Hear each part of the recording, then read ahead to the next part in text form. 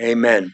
If you have a Bible this morning, turn with me to the book of Acts, and let's go to chapter 12. We finished off in verse 12, and we're going to pick up verse 12. Peter is released from prison, and we know that it's through the power of prayer. Now, it's interesting, a couple of weeks back, we got started on a Wednesday night. I wanted to get back into our study of 1 Samuel, and it just seemed like the Holy Spirit was directing me to do a teaching on prayer. And so we did, and I spoke about the power of prayer, and we spoke about 1 Samuel chapter 1. Hannah, her prayer has always impressed me in my heart. She was a woman in travail. She was a Hebrew woman that could not have children. And Peninnah, the other wife, was constantly badgering her. I have children, you don't. And so she had gone to the temple and she cried out to the Lord, give me a man-child or I die. And what God wanted from her was to return that child. You see, Samuel was born eventually. Samuel was the first prophet of God, the first prophet in the Old Testament.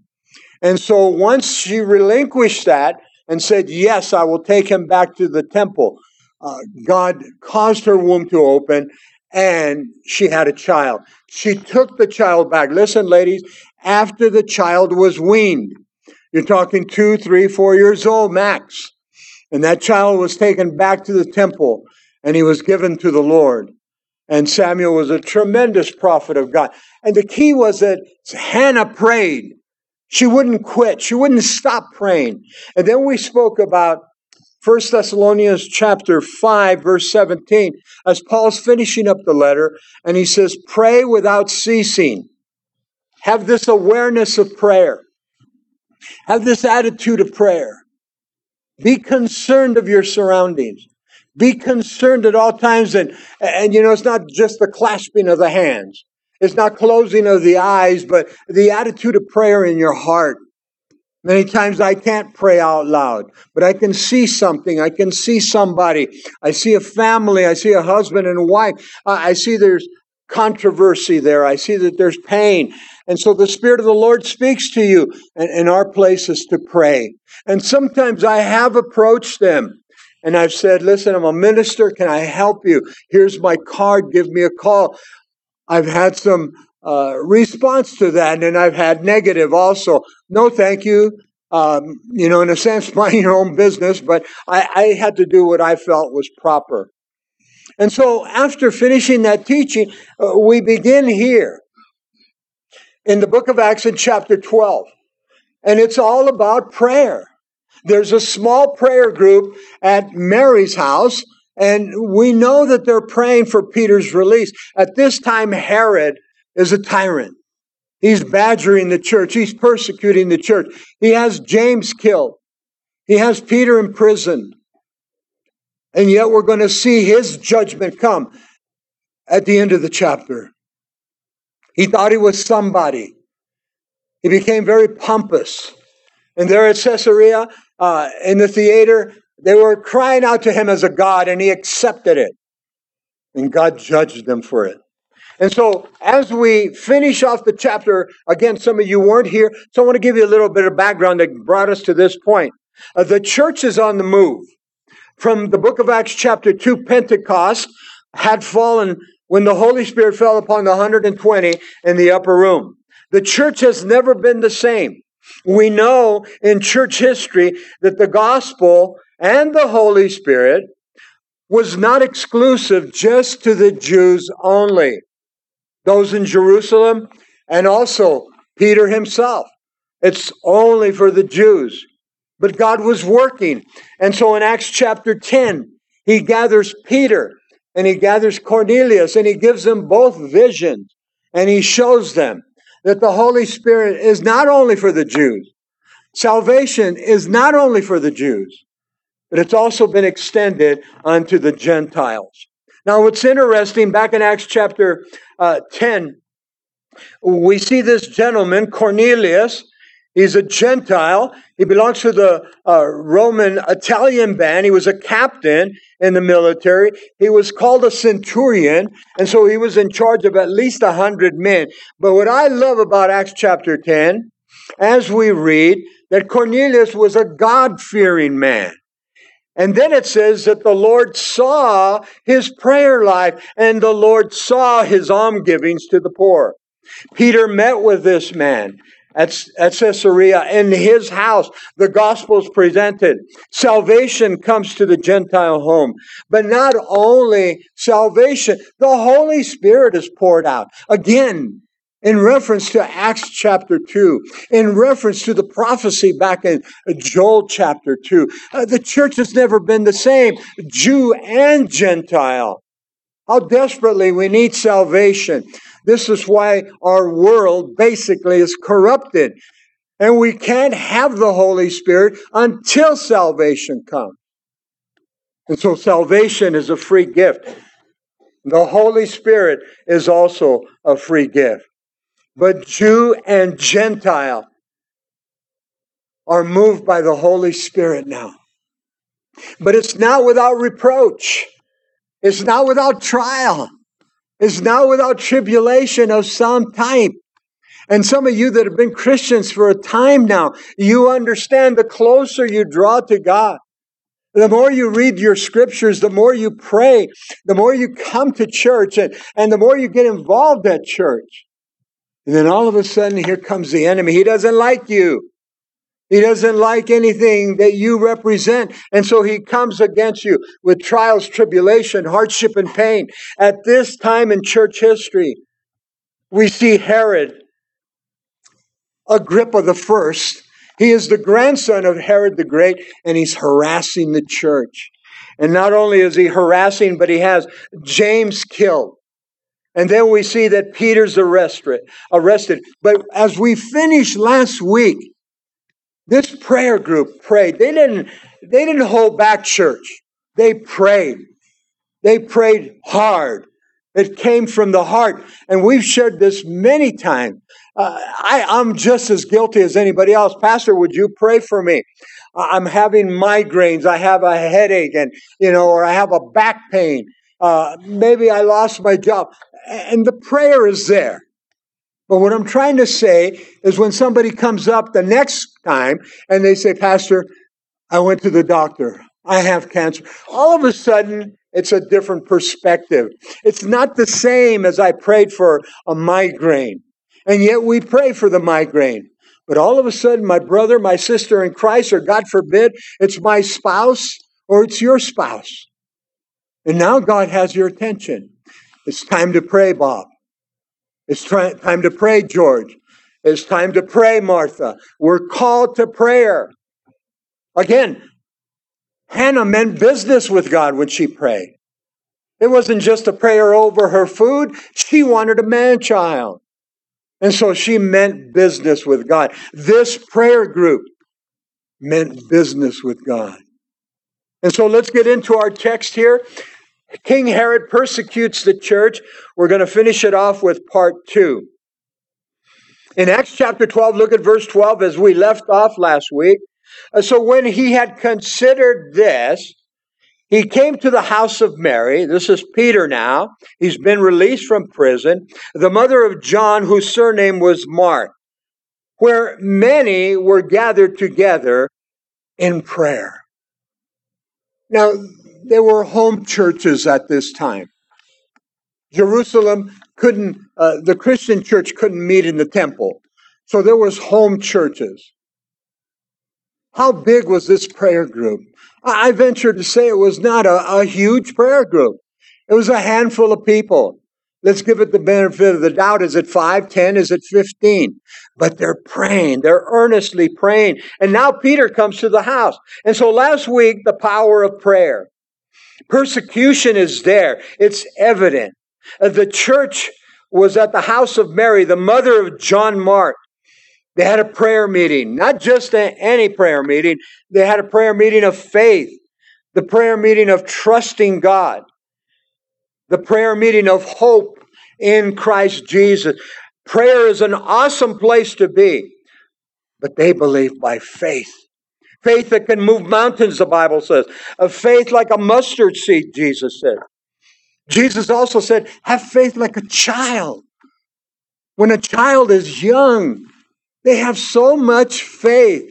As our girls grew up, they just believed everything we said and did everything we would ask them to. And even I always share that when I would get in the pool, we'd be at the motel going to California. I'd say, jump in. They would jump in. You get to be 14, 15 years old. They don't want to jump in no more. Dad's not going to catch me. He's playing with my mind again. But to have childlike faith. And so something's taking place here. They prayed hard, church. Peter has been arrested and released. He had been between two soldiers, not one, but two soldiers. That was very uncommon. And we gave a reference last week.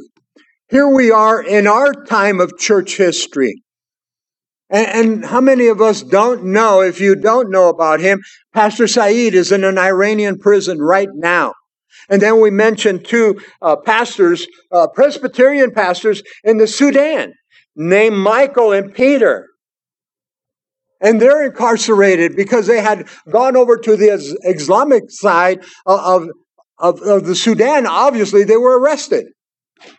And there's this political move to get them out, to get Saeed out.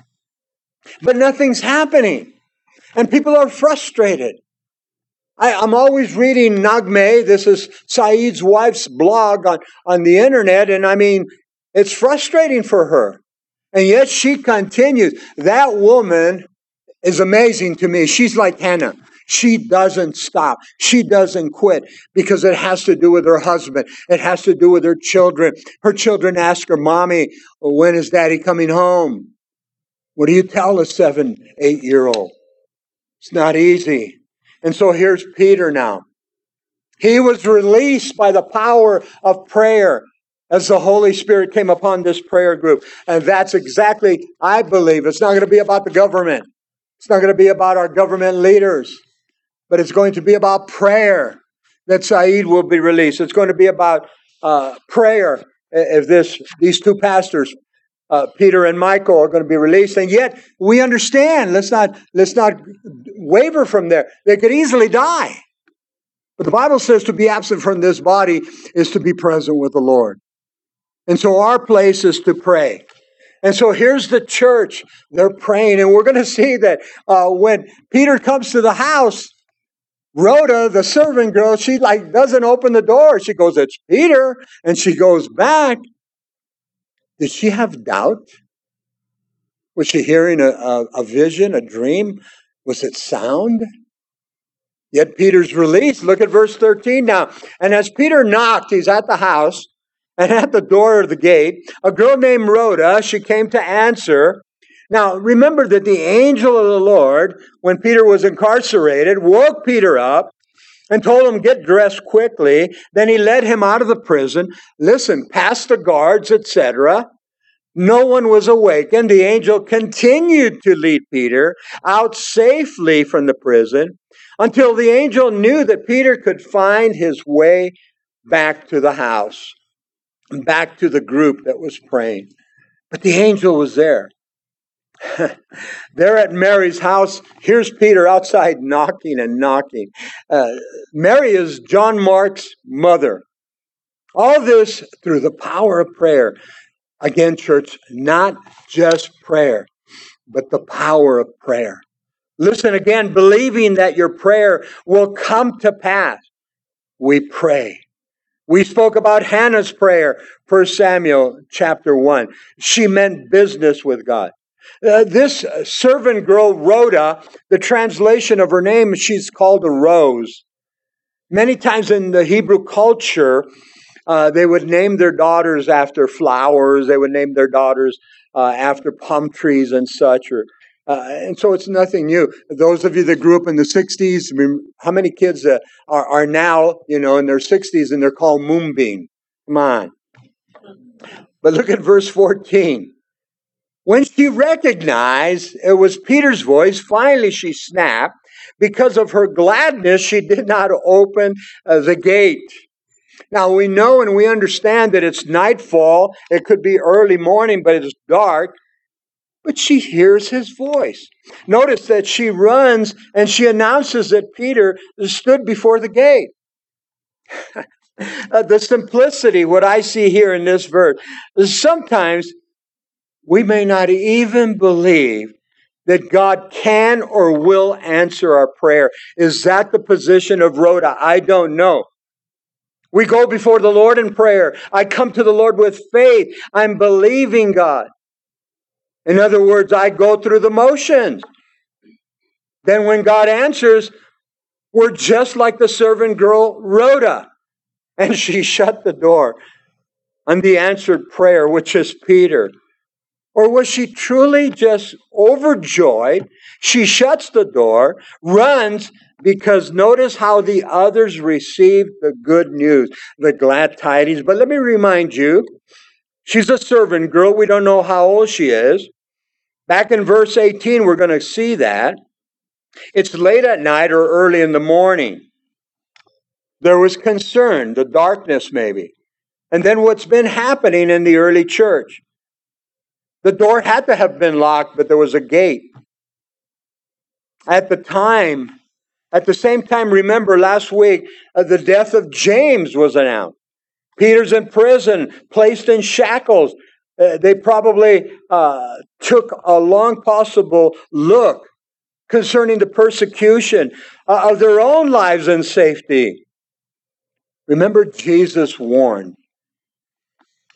I want you to mark this beautiful verse down. Matthew 16:10 has always spoken to me. Jesus warned the disciples. They were going to go out into the world. They were going to minister out and about. They were going to deal with false shepherds. They were going to deal with false prophets. They were going to deal with false evangelism. They were going to deal with false. And there were going to be attacks.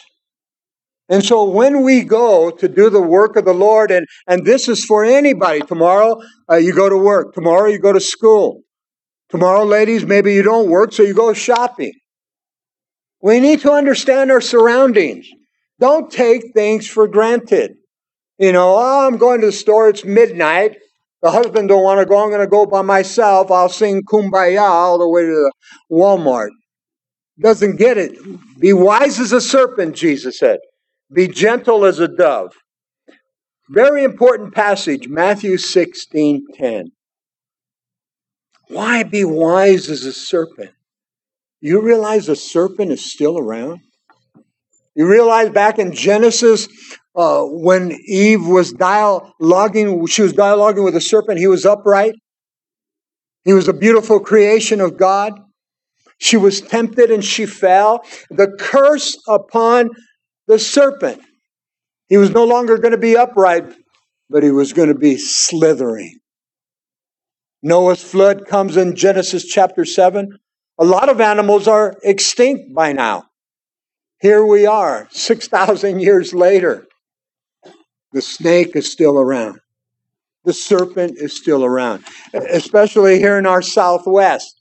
I got to be careful when I go out into my yard. You never know what you're going to encounter. We have a half acre, and sometimes the grass is too high. Sometimes the shed has things. I remember one time when we were moving a pile of logs that we had for the stove. And we moved them from one place to another. Lo and behold, snake skins at the bottom. Well, if there's snake skins, there were snakes. That's in our own community. Now, we live out in the rural area, so many times when we're going up the road, oh, look, at somebody dropped a piece of rope. You go by and it's a smashed snake. Reality.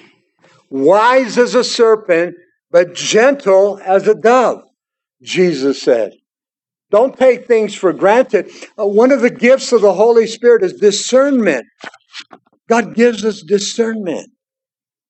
And so again, we look around. We have this awareness. We have this understanding, and the Spirit of God speaks to you. We have to understand. And so here's Peter now coming to the prayer group, but they're fearful, excited, close the door. Why? I think we would fall into the same category. Notice what Peter does here. In verse 15, but they said to her, those that were in the prayer group, you're beside yourself. Yet she kept insisting that it was so. It's Peter, I'm telling you. So they said, it's his angel. Oh, that's very interesting to me. It was common opinion among the Jews, listen to the story here, that every man, every woman had a guardian angel. That's some of the Catholic doctrines. They believe that also. And some Protestant doctrines believe that we have guardian angels. Now we have to ask the question, do I believe that? Do you believe that? Scripture doesn't teach specifically that we have guardian angels. Let me give you two verses. In Hebrews 13:2, it tells us some have entertained angels unaware. So when we help others, we assist others, are we being tested by a guardian angel? Their guardian angel or our guardian angel? I don't know the answer. Listen to this one in Matthew chapter 18, verse 10. Jesus said, don't mistreat one of my children, for their angel in heaven are before my Father. Do we have a guardian angel? Do you have a guardian angel? I believe we do. But there's no teaching on having a guardian angel. Listen, 33 years here in the Southwest, driving back and forth to Southern California. I mean, we've encountered many obstacles. And I can tell you, we always pray. We ask the church body to pray. And I know for a fact, God surrounds us with his angels. The Bible says that Job had a hedge of protection around him. And when God lowered it, then Satan, Lucifer, tempted him. I want you to think this afternoon when you go home, just some of the things that happen in your life as a Christian, as a believer. And maybe you were supposed to get hurt, but the angel of the Lord held you back. How many times you get in a vehicle and you go, wait a minute, I forgot my keys. I'm in a hurry. I'm running late. And so you run back in and you go get the key. That 2 minutes, that 3 minutes, you go down to the intersection, wham. There's a big pile up. You know in your heart, you can sense it, you can feel it. That could have been me. Did God spare you from that?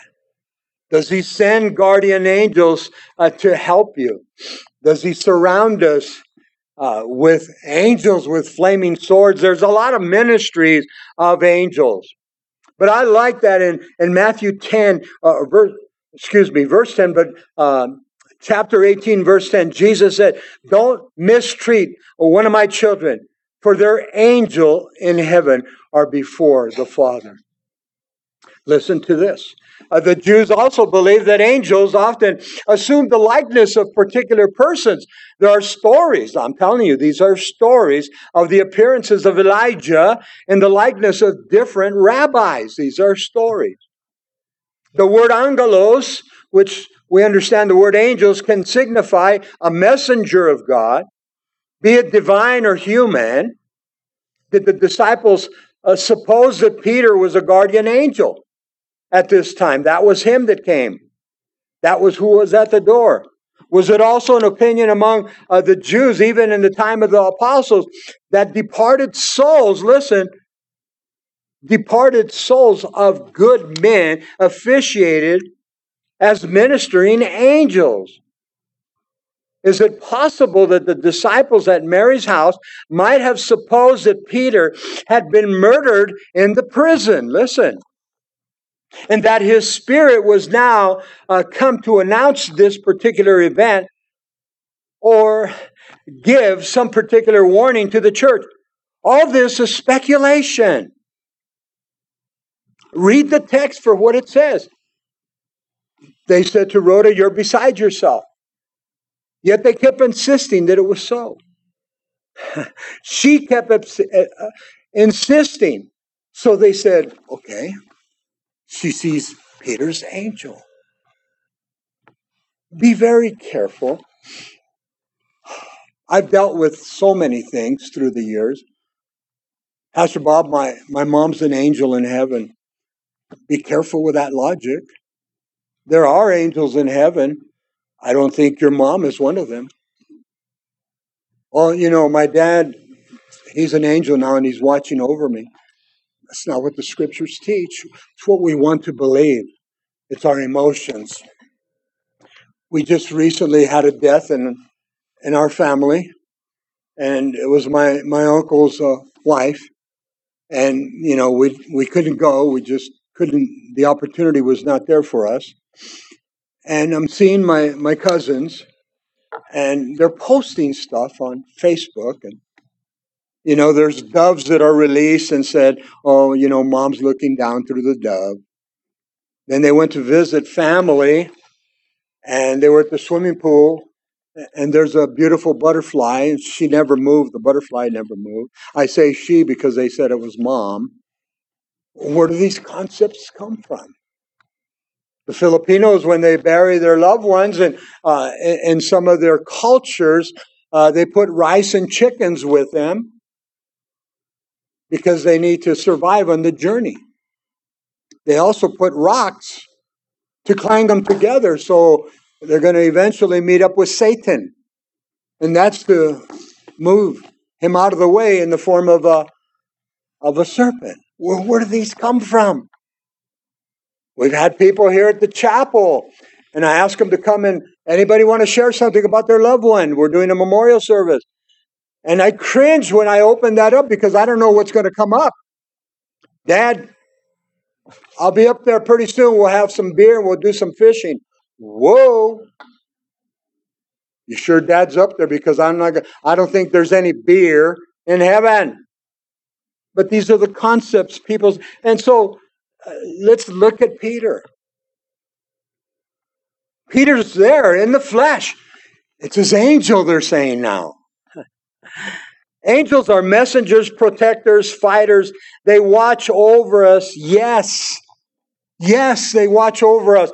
There was a beautiful story. I shared this with some of you. Some of you don't know the story, but back in Southern California at the Calvary Chapel, there were several ladies, 6, 7, 8 ladies gathering for a coffee, for a tea at a home, and they were, breaking bread together. The kids are in the back, they're playing, and there's a swing set, the A-frame type. And one of the little boys, he's very rambunctious. The mom's constantly watching him. About 3 years old, he climbs. And he goes to the first rung. And the next thing when she's looking, and she's telling him, be careful, be careful. He's on top of the swing set. And she's going out the door because she knows he's not balancing himself. And as she's heading out the door, she sees a header. He's going down. His head's going to hit it's grass, but it's still going to hit. And when she gets out there, split-second interval, the little boy's dusting off his overalls. Are you okay? Are you okay? She assumed broken bone. An angel caught me, Mom. The little boy was blatant, very blunt. The mama says, I think so, because she saw him going head first. Are there angels out there that protect us? I believe so. But this was Peter. This was Peter. Look at verse 16. Now Peter continued knocking. He didn't stop, but Rhoda ran away. And when they opened the door and they saw him, they were astonished. This shows me the doubt. They didn't believe it was Peter. It's his angel. It's the spirit of Peter. I like the word that's used here. Astonished is literally in the Greek insane, out of their wits. Whoa, it's Peter. Peter, not an angel, not his spirit, wasn't a guardian angel of Peter. It was Peter. Was Peter, I asked this question, on a weekend release program from being incarcerated. Some guys get that opportunity. No, it was Peter in the flesh, released from prison by the power of prayer. Church, when we pray, We mean business as Hannah meant business with God. Please expect God to answer your prayer. How does this work? It's called faith.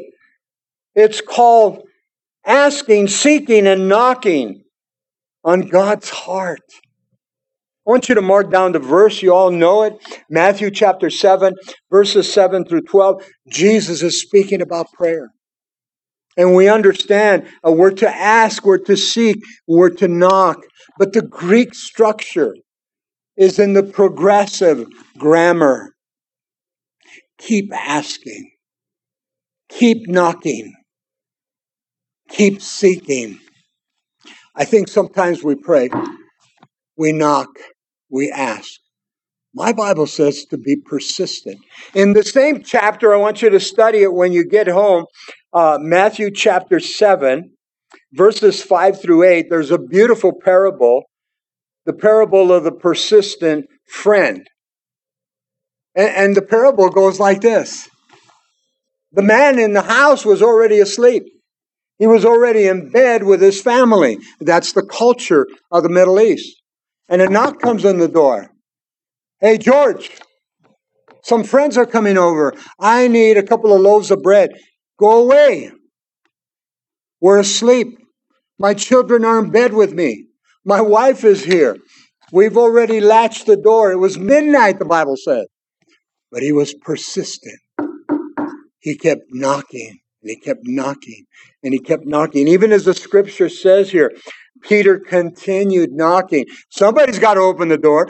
Do we do that in prayer? Or do we just come and ask once? Now, some pastors agree. And they say, listen, you better keep asking, keep seeking, keep knocking. Don't give up. But then there's other groups that say, ask God once, that's it. That's not what my Bible says. Those of you that have children, you understand what I'm saying. Our 4 girls grew up and they knew they could get anything out of Dad. They were persistent. Persistent. Now, even when I would say no, they still kept pushing. I'd take them to school, 8 o'clock in the morning, and they want a candy bar. No! Mom said, Mom's not here. But it's called persistence. They don't give up. Now they're older. And they call, Mary says, it's so-and-so, one of our kids. How much does she want? And it's almost, but I want to help. I'm Dad. If I can do it, I'm going to help. They know to turn to the loved one, to the sibling. They know to turn to Mom and Dad, whatever it might be. Don't give up on prayer. How many times we've heard the story during the gold rush, some stopped digging. And then they sold everything. The new buyer comes in 1 foot. 1 foot. And they hit the mother lode. I think sometimes we give up. Here they are astonished. They should have kept asking and seeking and knocking. They did. Peter did. Peter kept knocking. But sometimes we give up, church. That's what I'm trying to say. And sometimes we get frustrated. Pastor Bob, I've been praying. I've had some of the people here at the church. Pastor Bob, I've been praying for this situation for a long time. Keep praying. Keep praying. Keep praying. You never know that there's going to be a breakthrough. And so Peter's at the door knocking and knocking. Look at verse 17. But motioning to them, they finally opened the door with his hand to keep silent. I'm thinking Peter's like this. Shh, quiet. Because they were excited now. It is Peter. Glad tidings. They were insane in their excitement. But Peter's trying to quench it. Listen, the government's coming anytime. Rome is probably right behind me because I can't just leave the prison. Somebody's going to come looking for me. But notice Peter, acknowledges with his hand, keep silent, please. He declared to them how the Lord had brought him out of prison. And the Lord said, go, tell these things to James and to the brethren. Now, we know that James, the other one, was killed already. He was beheaded. But this has to be James that's at the Jerusalem church. Go tell them, Peter, Peter's telling him, go tell them what's happening. And he departed and he went to the other place. Listen to Peter's words here. Motioning to the prayer group, keep silent.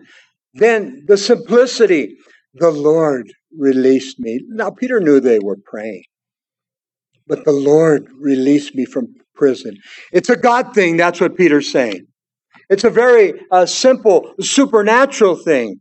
No fanfare, no thunderclaps, no lights shining round about, no handwriting on the wall. It was very natural. I think sometimes we expect, that handwriting on the wall. We expect that voice from heaven. Bob? Whoa, who's that? That's not my wife's voice. Who is that?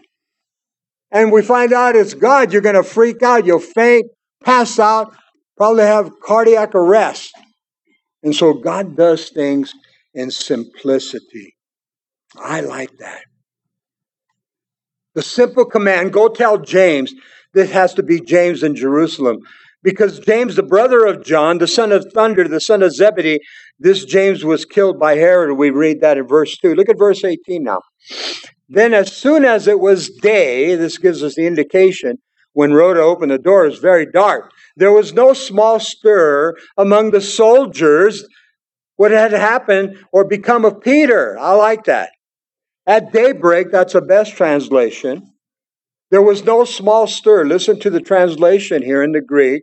In other words, the Greek indicates there was a great commotion among the soldiers about what had happened to Peter. Why? Because the responsibility on the soldiers for a prisoner. If a prisoner escaped, or if you lost a prisoner somehow, some way, you had to pay by death. That was a requirement by Rome. Now, I want you to see the other scenario. We spoke about it last week. In Acts chapter 16, Paul and Silas are in a Philippian jail, singing praises and prayers unto the Lord. They're in stocks. After then, there was an earthquake and a great tumult. But the jailer, in my opinion, the jailer was listening to the prayers. He was listening to the psalms. He was singing. He was listening to the singing with them. It ministered to him. He's got a different heart. God sees that heart. And we know that when the earth shook, these guys fell out of their shackles. They fell out of their confined position. Paul and Silas. Now, Paul was there. We shared last week. Usually they take off, but Paul stayed. Holy Spirit had him to stay. The jailer gets the sword and he's ready to plummet himself. He's ready to take his life because he's going to die anyway. And not to go through all the rigmarole with, the Roman soldiers. Remember what Paul said? Don't do yourself any harm. We are still here. I know God was working in the jailer's heart because he responded, what must I do to be saved? Call upon the name of the Lord. You shall be saved. And then the jailer takes them home, feeds them, cares for them. And Paul and Silas lead the jailer's family. What a difference of the particular soldiers here. And so God is in the saving business. All you have to do is to work, open up your heart. There was no small stir. They were frustrated. Look at verse 19. But when Herod had searched for him, speaking about Peter, and not found him, he examined the guards and commanded that they should be put to death. Exactly what we shared in Acts chapter 16. And he, speaking about Herod, went down from Judea to Caesarea, and he stayed there. And we're going to read on what happens there. Here is proof text in verse 19. There was a great commotion in the hearts inwardly and outwardly of Herod himself. And then what about the guards now? King Herod was on one of his famous rampages. He placed a search for Peter. Listen to the word examining. There was interrogation, strong interrogation. The various guards in charge of watching Peter. Back in verse 4, we determined that 4 relays of 4 soldiers, 1 squad for each of the night watch. In verse 6, there were 2 men, one on Peter's left side and one on Peter's right side, shackled to him. Yet God set him free. The penalty for the soldiers would have been death. And that's exactly, I believe, what happened to them. Peter's been released. Answered prayer has taken place. But now it's Herod's time. He's angry. He's upset. He's frustrated. He interrogates the guards, and to no prevail. He has to kill them, and that's exactly what he does. But look at verse 20 now. The caption in my Bible says, Herod, violent death. He refuses to help a contingent from Tyre and Sidon, and then he makes the grand heir. He takes the glory from God there at the theater in Caesarea. Now, we don't see the indications here, or we do see the indication, but the proof text is in the historical writings of the Jews. Josephus gives us great insight what happens here. Look at verse 20. Now Herod had been very angry with the people of Tyre and Sidon, but they came to him with one accord. They were in agreement, and having made Blastus, the king's personal aide, their friend, they asked for peace because their country was supplied with the food by the king's country. Tyre and Sidon, interesting at this time in history, were subjects of Rome in the area of Galilee at this time. We don't know why Herod was angry with them. We can only say that Herod is the king. He doesn't need a reason, but he's angry with them. He just was angry. And the people from these regions came to Herod. Listen how they did it. Through Blastus. Blastus would have been, and you look it up in church history, he was a eunuch at Herod's service. Historically, to get an audience of the king, you had to do a bribe. And so it would be perfect to go through this man, Blastus. And so the leaders of Tyre and Sidon asked for peace. Notice they were supplied by Rome. And so Herod, to come against them, to hurt or attack them, Rome would have frowned on this, and they would have moved upon Herod. Now, what did Tyre and Sidon, what did they represent? Taxes. And so they kept the loop there. But notice what Herod's still irate. Look at verse 21. So, on a set day, Herod, that's very important. This is what Josephus writes about, what happened on that set day. On a set day, Herod, arrayed in royal apparel, sat on his throne, and he gave an oration to them, a public speech. And so Herod, the king here, met with the leaders of Tyre and Sidon. It's a special day. That's why it says on a set day. It's a special day indeed. Herod was in all his pomp and glory. Josephus, listen to the historical writings. On the day of the games in Caesarea, they exhibited in honor of the Roman Emperor Claudius. Herod, having reigned over Judea, went down to Caesarea. There exhibited shows and games in honor of Claudius, made vows of his health publicly. These were not just one-day games. On the second day of these shows, he put on a garment, this is Herod, made of silver with weaving wonder. They said it was spectacular.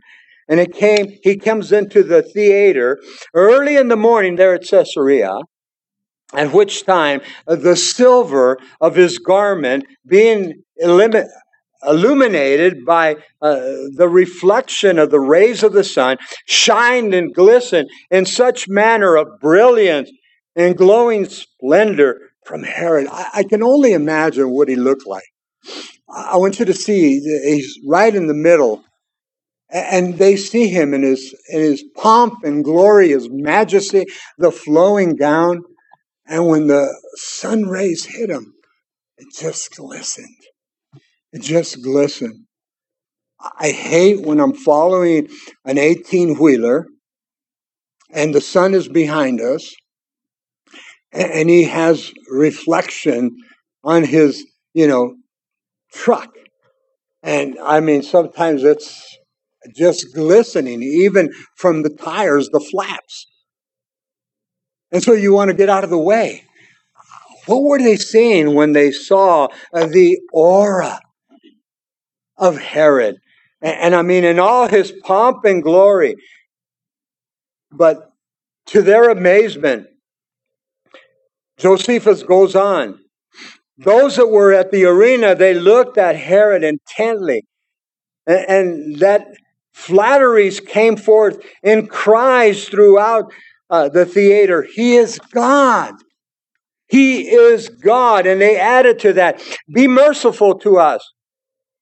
Herod should have stopped them right there. He's half Jew. He knows you don't take. He was an Edomite from the tribe of Esau. He knows you don't take glory from God, but he did not stop them. He liked it. He enjoyed it. He did not reject their flattery, their cries. Herod loved the accolades. I do look good. Look at this new Armani suit, right? I'm Mr. GQ. They're crying out, he's a God, he's a God. Verse 22. And the people kept shouting, the voice of a God, not of a man.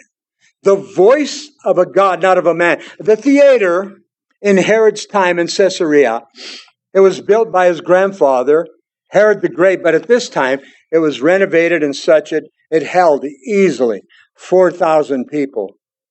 Built by his grandfather. Notice the cries continue. Herod should have stopped them. God will not be mocked, the Bible says. Whatever a man sows, that's what he's going to reap also. I want you to mark this passage down. Galatians chapter 6, verse 7 and 8.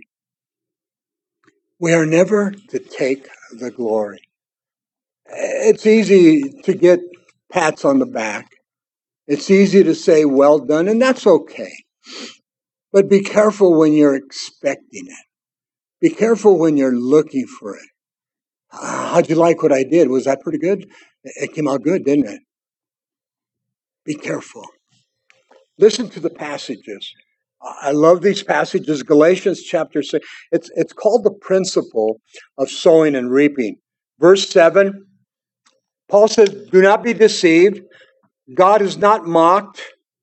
For whatever a man sows, that he will also reap. For he who sows to his flesh will of the flesh reap corruption. But he who sows to the Spirit will of the Spirit reap everlasting life. It's a strong warning. It's a strong warning. Paul was very careful not to take any of the glory. At this point, Herod knew he should have rejected the cries. I am not a god. I'm here as a king. In fact, he should have taken off his clothes. He should have taken out the shininess away. He should have opened them up like the Jews would do. Break it open. But he liked it. He was encouraged by it. Look at verse 23, back to our text now. Then immediately an angel of the Lord struck him. Speaking about Herod now. He was not waking Herod up as the angel of the Lord did this to Peter earlier. But he struck him because he did not give glory to God. And he was eaten by worms, and he died that day. Again, we have to get some insight from Josephus. At this point, Herod fought against God. He killed James, but it did not defeat God's plan.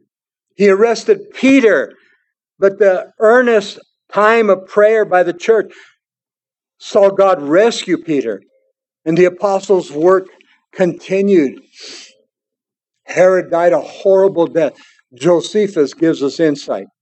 The great Jewish historian, because they cried in verse 22, the voice of a God, not of a man. An angel of the Lord struck Herod. How did he do it? That severe abdominal pains, stomach pains, also arose in his belly and began in a most violent manner when he had been quite worn out by the pain in his belly. Listen to this. Josephus says, for 5 days. 5 days then he departed his life. Now, all I can imagine is that the worms ate him from the inside out. Took 5 days for him to die. Horrible death. And I'm thinking doctors at this time had to have come to prescribe and give medication. Nothing. It was his judgment that he called upon himself. 2 more verses to conclude. But the word of God grew and multiplied. Again, church, persecution, trials, hardship, pain, even death widens the borders of the church. The church increases. The church grows in faith. The body of Christ personally grows as individuals. Spiritual growth in Christ through the trials. The more that man and Satan himself try to shut the church down, and we see this through history, it's happening right now, the church continues to progress. The church continues to become stronger and stronger. And through Christ Jesus, all things are possible. I want you to think of your own lives. The trials you go through. Maybe it's not as severe as others, but you go through trials. James chapter 1 says, count it all joy when you fall into various trials and testing. God's building your faith. God teaches us to pray. This was the early church. This was the early church. I want to finish off the chapter. It's just so precious. It's in verse 25. And the reason I didn't even write it down is because it's for next week's verse. But they left it in verse 25. It speaks about the ministry of Barnabas and Saul, which is Paul the Apostle. And Barnabas and Saul returned from Jerusalem. And when they had fulfilled their ministry, and they also took with them John, whose surname was Mark. John later would be the one that writes the Gospel of Mark. But I want to share something interesting. At this time, you're going to see it. Paul and Barnabas have a ministry, and they're reaching Gentiles. And so Barnabas brings his nephew, who is John Mark, but he's a youngster. He's still a young kid, and he's a sniveling brat. And Paul says, send him home. Well, Barnabas didn't like that. But I want you to see what God does. Barnabas says, I'll take my nephew and I will go. Paul says, go. They had a strong confrontation. So then Paul picks up Silas. Listen to this. The trial to split them, it hurt. But then Paul and Silas went one way. Barnabas and his nephew John went another way. 2 ministries instead of one. God has a purpose and a plan, just like Peter. He was arrested. He could have been killed like James, but God spared him. The people were praying. And that's what we're going to gather from this chapter and what we shared 2 Wednesdays ago. The power of prayer. I don't think we understand the privilege, the honor of the power of prayer. I think we take for granted, the church, we have an instrument of prayer. Pray. Pray without ceasing. Get a hold of the horns on the altar and don't let go. Be like Hannah. She meant business with God. Lord, I'm not going to let you go till you give me a man-child. The power of prayer. And I believe that's going to be an essential in these last days. An essential. Let's all stand. We'll end with a word of prayer. Father, we thank you so much for your goodness, your grace, your love, and your mercy. Lord, thank you for the message of hope. Thank you, Lord, for the message that's appropriate at this time. 2 mailboxes, one at one church, one at another church, blowing up can be considered insignificant, but it scared a lot of people, Lord. Shut down Calvary Baptist for Sunday services, shut down Holy Cross for their Sunday services. And yes, we were concerned here, but it gives us an awareness now how we need to pray and receive the words of Christ. Be wise as a serpent, but gentle as a dove. Lord, protect your people. Lord, protect this church. And so, Father, we give these things to you. Before we close, if there's anybody here this morning, you've never given your life to Christ, the Bible says today is the day of your salvation. Pastor Cliff is up here. He'll be more than glad to lead you in the sinner's prayer. I'm going to ask Terry to come up here with the women. If you need prayer, come on up. Ladies, you want to go to Terry, that's great. Men, if you want to go to Cliff, that's great. If you're in a backslidden condition, get right with God. I've been sent here as a messenger, and the message has been given. And so we need to take heed to what the Spirit of the Lord is saying. Father, we ask you to bless the offerings this morning. As you've given to us, we give back a portion. Lord, bless our meeting this afternoon at 6 o'clock with those that want to be involved in Klein Park. We need all the help we can get. And it's in Jesus' name we pray. Amen. Matthew is going to end in song, and then he's going to, release you and let you go home. You want prayer? Come on up, please. Join us tonight. If you've never been involved in Klein Park, I can honestly tell you, you will be blessed. There's a lot to do. We expect a lot of people, so please come. Amen. Just a few more weary days and then I'll fly away to a land where joy will never end. I'll fly away. I'll fly away, oh glory. I'll fly away. Hallelujah, by and by, I'll fly away. Yes, I'll fly away, oh glory. I'll fly away. Hallelujah, by and by, I'll fly away. One more time, I'll fly away. I'll fly away, oh glory. I'll fly away. Hallelujah, by and by, I'll fly away. I'll fly away. I'll fly away. God bless you and have a wonderful week.